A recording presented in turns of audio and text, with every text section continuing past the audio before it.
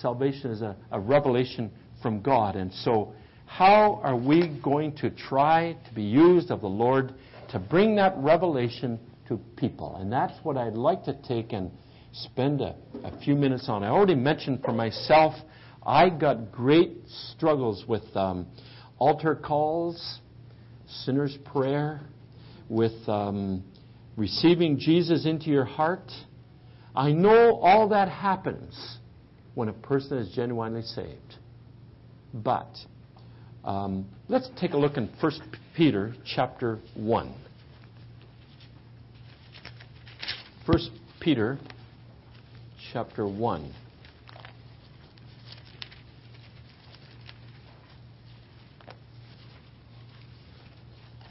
In verse number 23.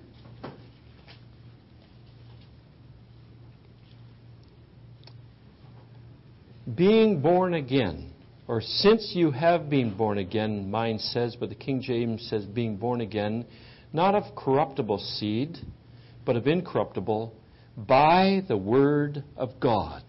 Mine says by the living and abiding word of God. So if we drop out the center, or put the center in brackets, not of corruptible seed, but of incorruptible, and just read the first and the last. It says, being born again, or you have been born again by the word of God.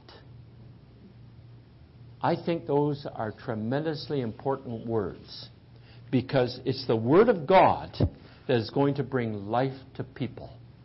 And for ourselves, once we saw this, and this is maybe 25 years ago, that I came to see things in this light, in the light of which I'm going to try now and take a few minutes to show you, that is the being born again by the Word of God. If I could use the word success, we haven't seen maybe any more saved, maybe not as many sometimes. But I can tell you this, we have seen far, far, far, far less what I will term false profession. Far less. The people have got grounded, they have got saved, they have got the Word of God under their feet, and they have stood firm, and in my mind, it has made more solid believers. They have gone on much, much better. Like, you can use the verse, and I don't mean that we shouldn't. Believe on the Lord Jesus Christ, and thou shalt be saved. Do you believe? Well, everybody will say, shouldn't say everybody. Many people will say, oh yeah, I believe. But if you go to Niagara Falls, you will walk up the hill at Niagara Falls and you'll see a rope stretched across there. And there's a figure of a man on that rope. His name was Blondin. And he put that rope across the falls once. And he walked across there. And he said to the people, do you believe that I could carry somebody on my back? Oh yeah, we believe that. Well, get on. Well, nobody would trust him. They all believed, but they wouldn't trust. Well, people could believe all about God, all about Jesus. But the word in the Bible dictionary means to trust, rely, place all your confidence in, depend solely upon. It's not just believing all about the individual. And people say, well, yeah, believe in the Lord Jesus Christ, now shall be saved. Well, it's true. But it's believing all about. When I believe all about a person, like as those of us that are married and the years go by, and I tell you something, you get more and more and more and more and more confidence in your wife. And you know she is trustworthy, she's reliable, she's dependable, and you can just bank everything on her. It's great. But this is a little picture of the trust that's involved when it comes to our Lord Jesus Christ. And so to try and show people that what God says is true, whether I believe it or not, doesn't make any difference. The Bible is true. And it's the infallible Word of the living God. And I would like to take and look up verses. So when we would get a person, my wife and I come to a person that finally, after visiting them for a considerable amount of time or a short time, but when they come to the place where they're prepared to face sin to a measure, and they're prepared to see that their sin has at least separated them from God, that they are possible. I'll even say to the person, after I get to know them very well, I say, would you mind if I was honest with you? And they'll say, yeah. I say, I hope you won't be offended, but if you were to die today, and God forbid, but if you were to die today, the Bible says you would be in hell. And sometimes they come to accept that. By the time I would say that to them, they don't take offense. They've got to know us well enough, and I think they believe that we truly love them. And get that across them. Sin is the problem. Now, salvation is learning what God has done with our sin. It's a fact. God has dealt with sin. Now, what has He done with it? Take a look at some of the verses, and maybe some of the verses might be just a little bit out of context, but I use them and apply them anyway. Psalm 103. And I love this verse. Psalm 103 and verse number 12.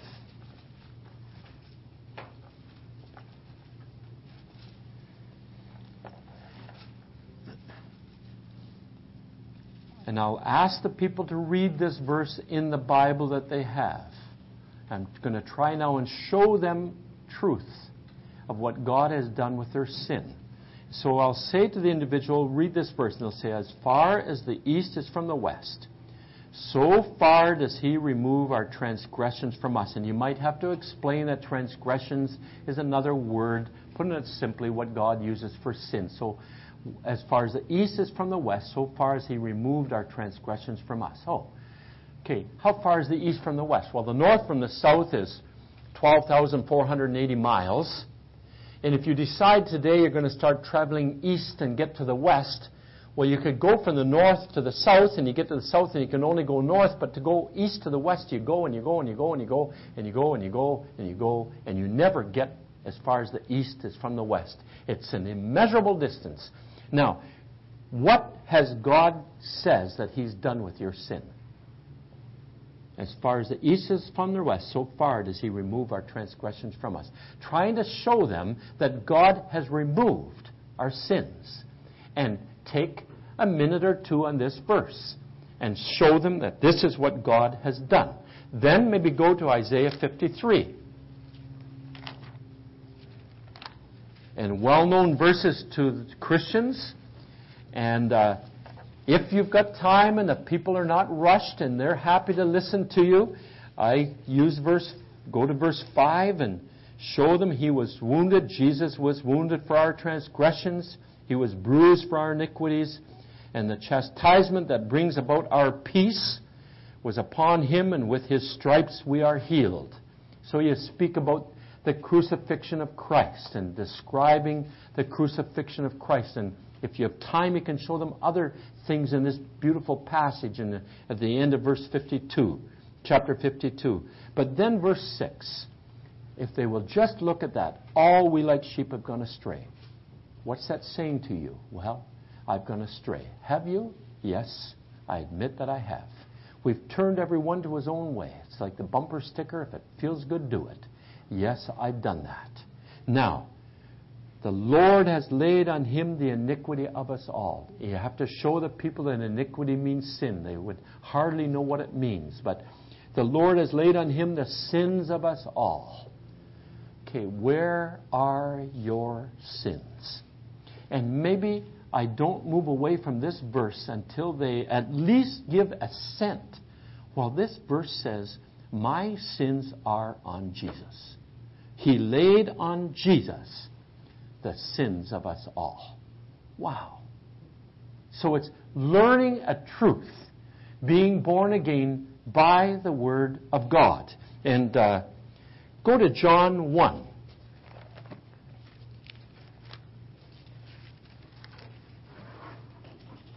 John 1, verse number 29. Well-known verse.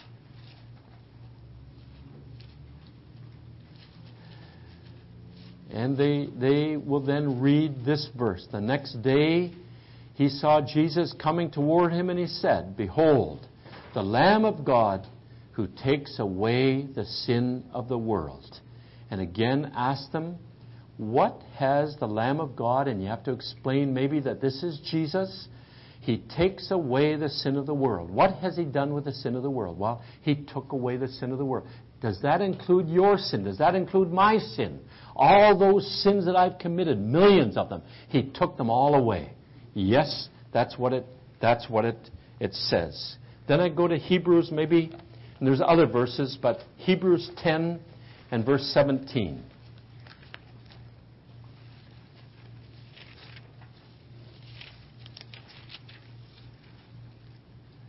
In Hebrews 10 and verse 17, he says,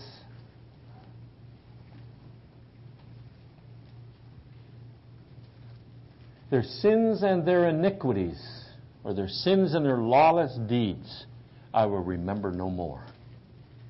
So, ask them, what is he saying here? Well, I'll remember them no more. That's a tremendous truth. And it brings comfort to every believer. And it gives assurance to all of us. And it gives assurance to an unsaved person that I will remember your sins no more. And I sometimes say to them, that's better. If God said I forgot all about them, that'd be good. But he might remember them again. Because when I forget where I put the keys, then I hope I'm going to remember where I left them. Well, here he says, I will remember your sins. He's made a conscious choice, a decision to remember sin no more. And you can rest on that, rely on that. This is what God is saying. Go to chapter 9 of Hebrews, verse number 26.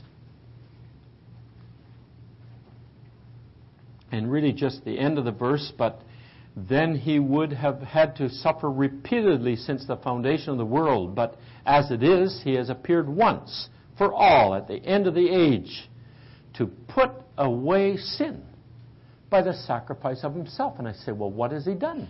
He appeared once at the end of the ages to put away sin. Did he or not? Was he successful? Is it true or is it not? And they say, wow, is it true? Well, man, this is great. Yeah. And they come to see. 1 Peter chapter 2. I hope I'm not boring everybody out of their minds, but we'll finish before long. 1 Peter 2 and 24.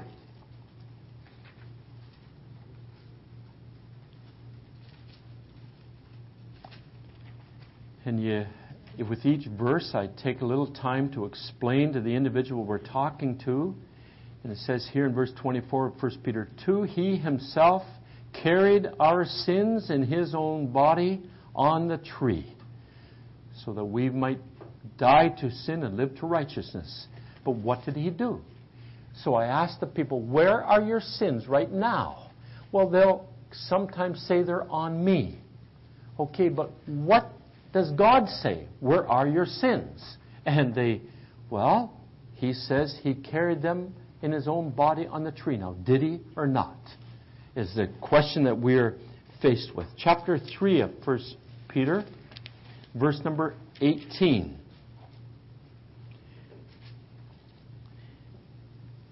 Christ also suffered once for sins, the righteous one for the unrighteous, that He might bring us to God. So what did He do? He suffered once for sins. For whose sins? And it's great when they can see He suffered for my sins. And you've been trying to show them verses, and it's being born again by the Word of God. And they come to see that. 1 John. I would go to 1 John chapter 1. Verse number 7.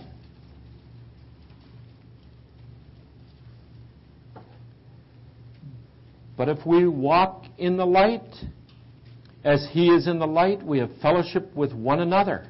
And the blood of Jesus Christ, His Son, cleanses us or washes us from all sin. Now, at the cross, Jesus died, and just try and explain to the people again. You have a little gospel service, a message every time you come to one of these verses. Do you think the blood of Christ actually does this? Is it successful? Has it worked? And they will invariably acknowledge, yes, it's the blood of Jesus Christ, the Bible says, washes away all sin. Has it washed away your sins? Well, they got to say either yes or no. It's one or the other. And it's amazing, I find, the way they will come and look at that. 1 John chapter 2 and verse number 1 and 2.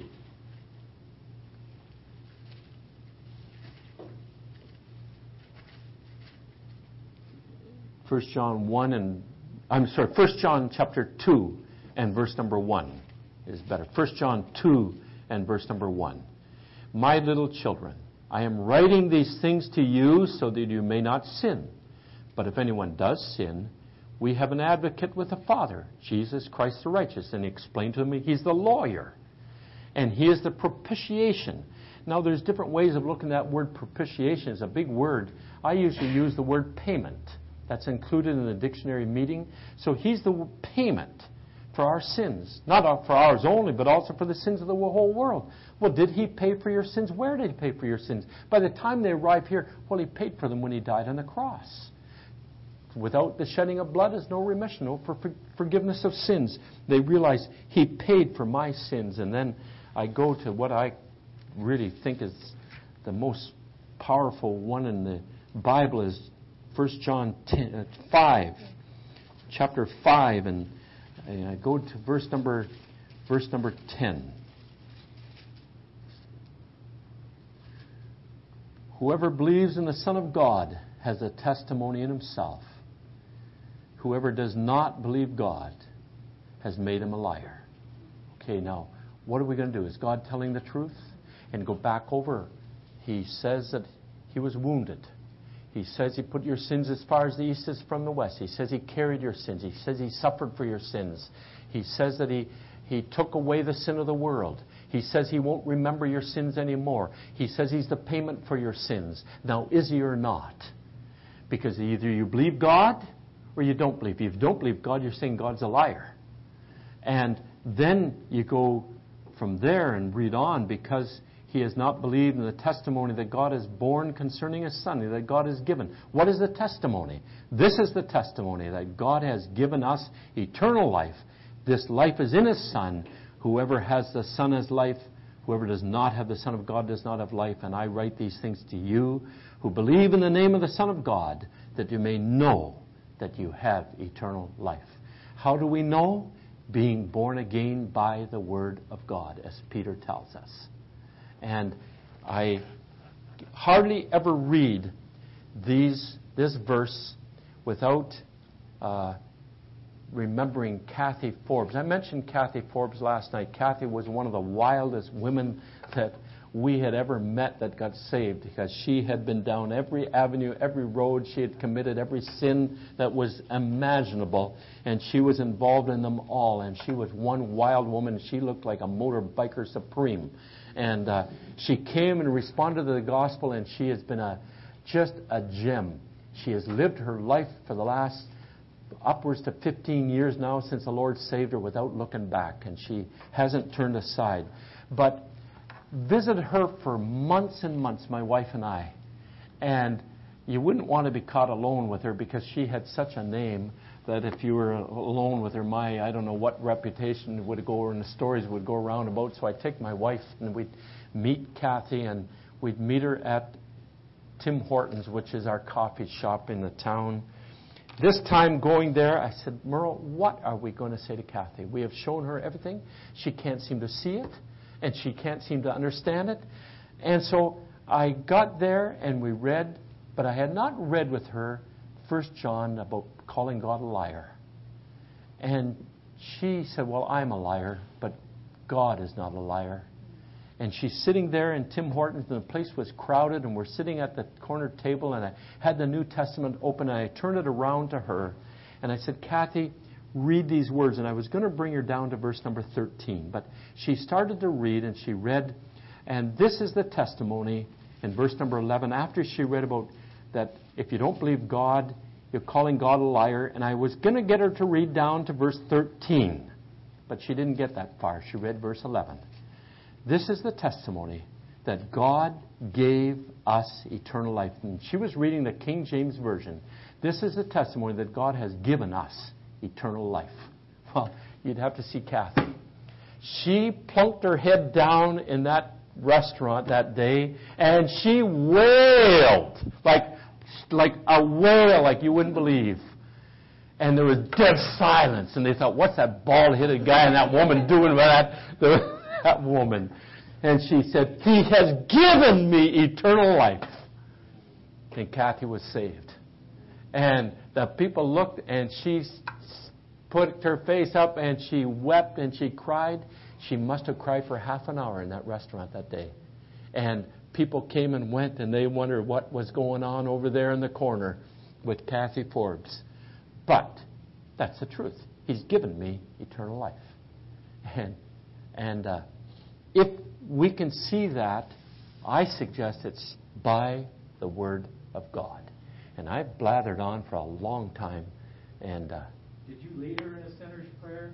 No. Did not. But she got it from the Word of God.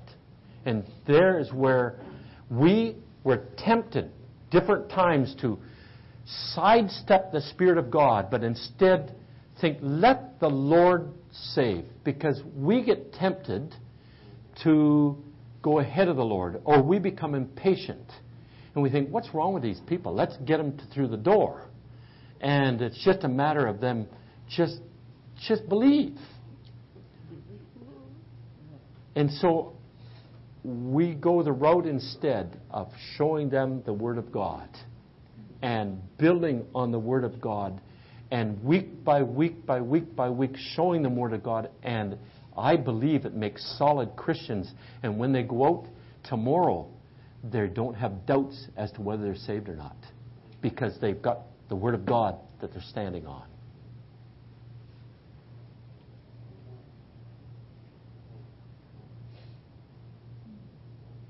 What time is it? 11:30.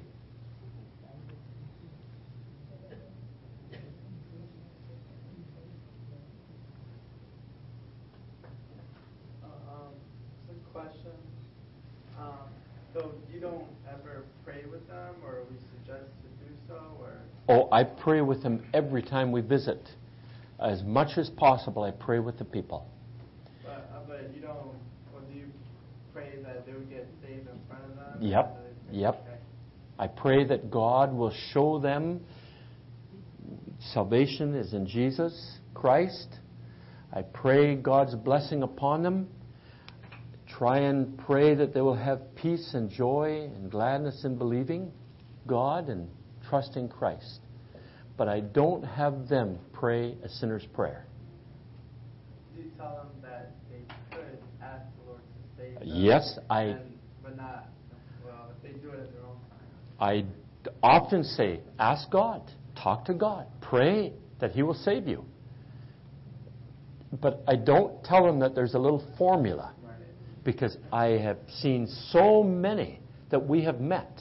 Have you ever read Just As I Am by Billy Graham, his life story, or basically his life story? It's a great little book.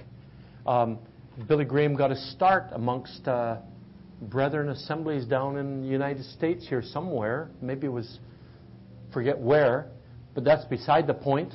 But he talks in his book about the great struggle of the altar call and the sinner's prayer. And he says, I think he was talking about Los Angeles, where they saw a great crowds of people. I think there was maybe back in the 60s or 70s. Great crowds of people came. And many people came to the altar. Multitudes of professions. And they said in the city there was, I'm going to say, I don't recall now, 150 evangelical churches. Something like 10,000 had trusted the Lord. these churches are all going to have to add additions on. What happened? Zilch. And I don't mean that none got saved. I don't mean that for a minute. But even Billy Graham in his book writes about the problem that they faced and the questions that they had in regards to this. And I don't knock Billy Graham. Thank God for the man. I like to say to people, we are similar to Billy Graham. And preach like Billy Graham preached, just ordinary, simple messages. And he's been a blessing to multitudes of people. And I thank God so much that he's lived an honorable, upright life. No one can point the finger at him. He's just great. And he talks about the concern in Just As I Am of living a good testimony with his staff before the people. But I only use that as an example that even he questions, or did at one time question, that route. But if we can just show the people the Word of God, there's great joy for your own soul in doing it as a Christian, because you're looking at the Word of God all day long with the people, or all through that visit with the people, and it does your own soul a lot of good, and it does the individual you're talking to a great deal of good. Yeah. And that's what the Bible does speak about believing. Many, many times, believe on Jesus Christ and you will be saved. And if you will confess with your mouth Jesus is Lord and believe in your heart that God has raised him from the dead, you will be saved. My problem, maybe I come from a background, I heard from this big about Jesus, about salvation, the gospel, being saved. We used to have Christians come to the house, we'd have a sing, and then different ones would give their testimony. And I always believed. But I wasn't saved. I believed all about it. And I was almost 15 years old when all hope was lost, like you said. And then I believed because my mother, father, the brothers, the Christians, and people had told me about Jesus. I believed it. But I was saved when God told me. That night lying in my bed, I understood Jesus died for me. It was a revelation to me from God. And everyone comes to the same person, gets saved by believing. And my problem is, she says she believes. Well, okay, maybe she believes all about it, but does she trust in it? God and tremble. And tremble. Yeah. But he's not saved. No. And so on. But so to what extent do we believe to be saved? Well, there's where I personally feel we bring the people to the Word of God. Yeah. And let the Word of God, the words that I speak unto you, they are spirit and they are life, Jesus said. And let the Word of God have its effect upon the hearts and minds of the people. And use the Word of God, rather just read them those passages and show them the Word of God through different verses, all kinds of verses, until they come to see by the Word of God, rather than what I tell them. I don't know if I'm making it clearer, like mud. So, do you think in the world today we've got so many different voices? Back in the days of the Acts, there was the Jew, the Gentile, and the Church of God. Now we've got, my goodness, all kinds out there. So much. And the people got all these little bits and pieces of confusion in their minds. Now, it's the Word of God, I believe, is going to take and get them focused on Christ and the cross.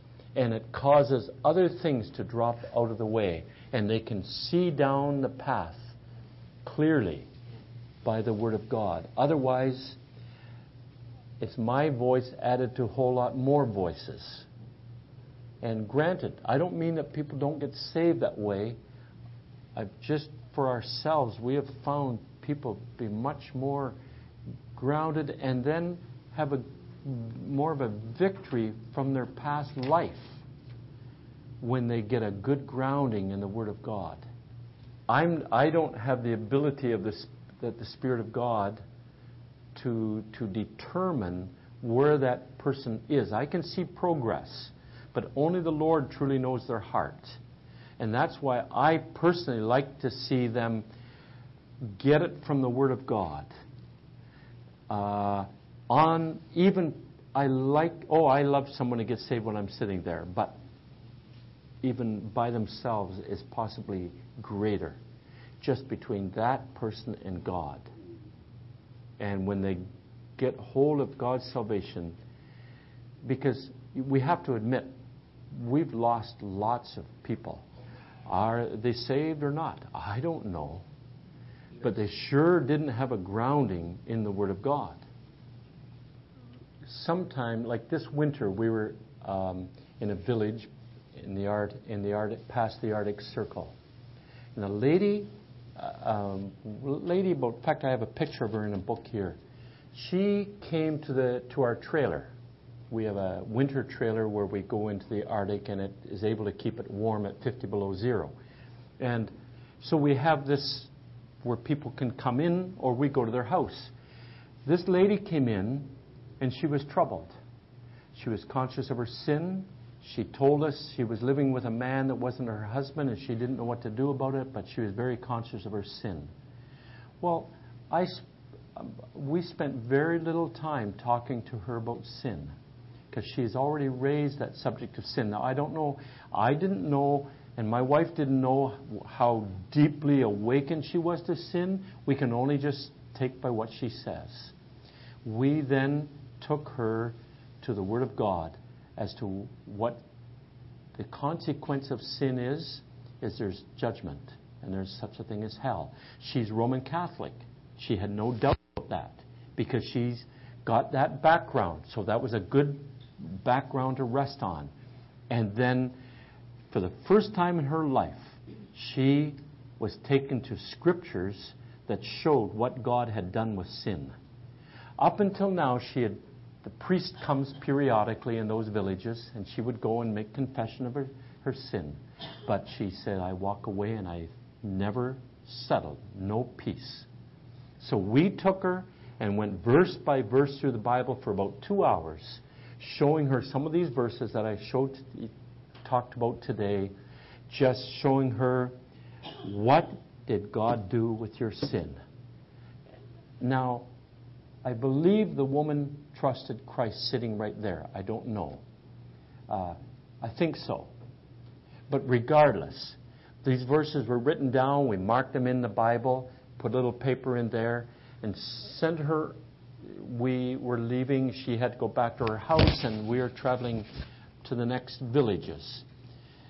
At least I have the confident comfort that I can leave her with the Word of God, with the Bible, and scriptures that tell her what God has done with her sin. And if she was saved when she left that trailer, she well could have been.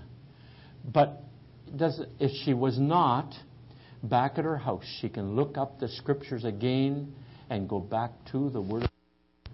And we were not asking for confession. We were not asking for a sinner's prayer. We were not asking for her to get on her knees.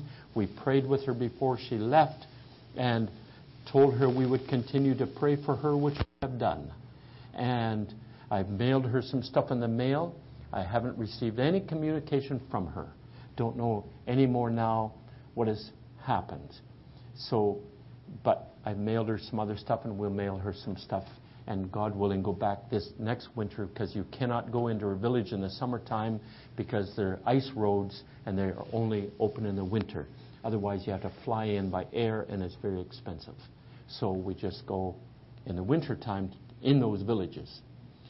But what gives me peace, she's got the Word of God. If we got her on her knees, I have no doubt we could have had that lady make a profession of faith in Christ. And I could have put a mark on the wall and said, got one from this village anyway. But I would walk away still questioning in my mind, is she really to Christ or not? Now she's got the Word of God, and I go away with confidence that we left her the only thing that is absolutely essential in her life, and in mine and ours and everybody else's. Our Father, we're thankful for the blessings of the Lord. They're showered upon us, Lord. We are rich. We are wealthy in Christ. We have abundance of blessings beyond our comprehension. And here we are a people destined to spend eternity with the living God and to enjoy fellowship and communion as we go through this life down here. Thanks for the Lord's people here today. Thanks for what you've done in the lives of each one. Thanks, Father, for every one of us here. And we're all miracles of God's marvelous grace in saving us. We deserve nothing but the judgment of God. And you've brought us into a life and a joy and a peace in believing. We give thanks. Father, we pray that we would all go out as a testimony and a witness in this dark world. Help us to live righteous, upright, holy lives as we go amongst the community and our neighbors and those we work amongst, that they would truly look at us and see that there is something different in these people. And so, Lord, bless us each one wherever we are. And help us to shine as lights in this dark world. And Jesus said, you are the light of the world. Help us to clean the lenses of our life. Bless our time together. Thanks, Father, for this lunch that's been so kindly provided. Another evident token of your mercy and your grace to us. And in the name of our Lord Jesus Christ, we return thanks. Amen.